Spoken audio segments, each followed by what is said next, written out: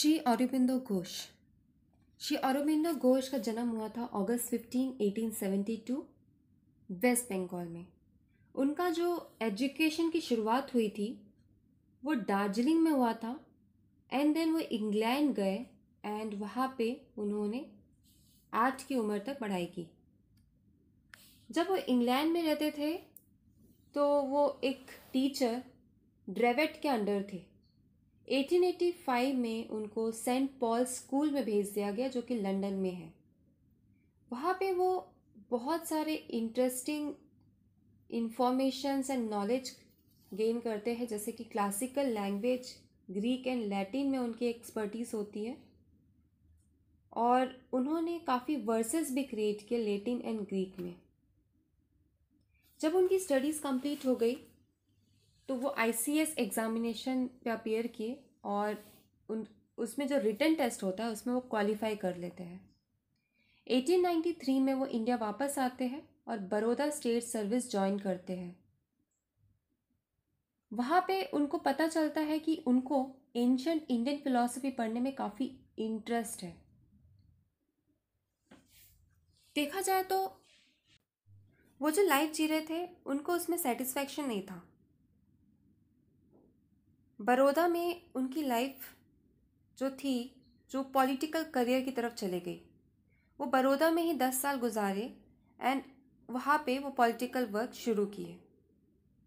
ये उनकी लाइफ की एक छोटी सी कहानी है जो कि 1908 में थोड़ी सी ब्रेक हो गई बिकॉज ऑफ उनकी अरेस्ट के कारण। ऐसा बोला गया है कि उस समय जब उन्होंने जेल में अपने समय काटे तो वो एक अलग ही दौर से गुजर रहे थे। उनमें एक काइंड ऑफ स्पिरिचुअल चेंज दिखा जिससे कि उनका ट्रांसफॉर्मेशन हुआ और उनको रियलाइज़ हुआ कि अब उनको पॉलिटिकल करियर छोड़ना चाहिए और स्पिरिचुअलिटी की तरफ मूव होना चाहिए।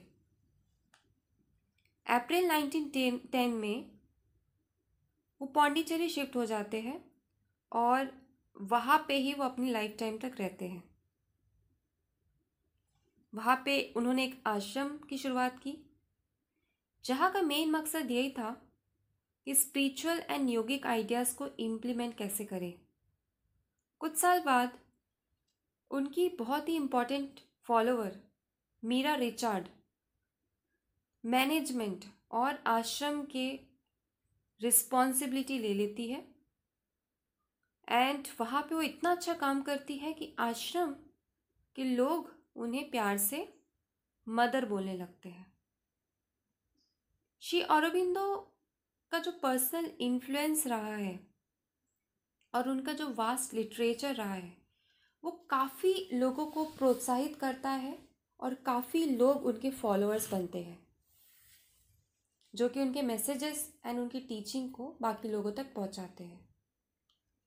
श्री अरबिंदो के डेथ के बाद भी उनका आश्रम आज एक लर्निंग एंड स्पिरिचुअल सेंटर बन चुका है जहाँ पे लोग आते हैं और स्पिरिचुअलिटी से रिलेटेड बातें सीखते हैं। अब ये पॉडकास्ट मैं कंटिन्यू करने वाली हूँ।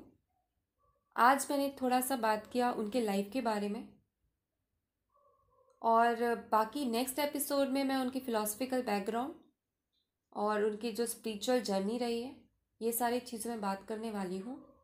सो आप लोग को अगर श्री अरबिंदो में इंटरेस्ट है तो ये जो मेरे सीरीज़ है उसको देखिए और हो सके तो इसको शेयर कीजिए ताकि बाकी लोगों को भी ये बातें पहुंच सके।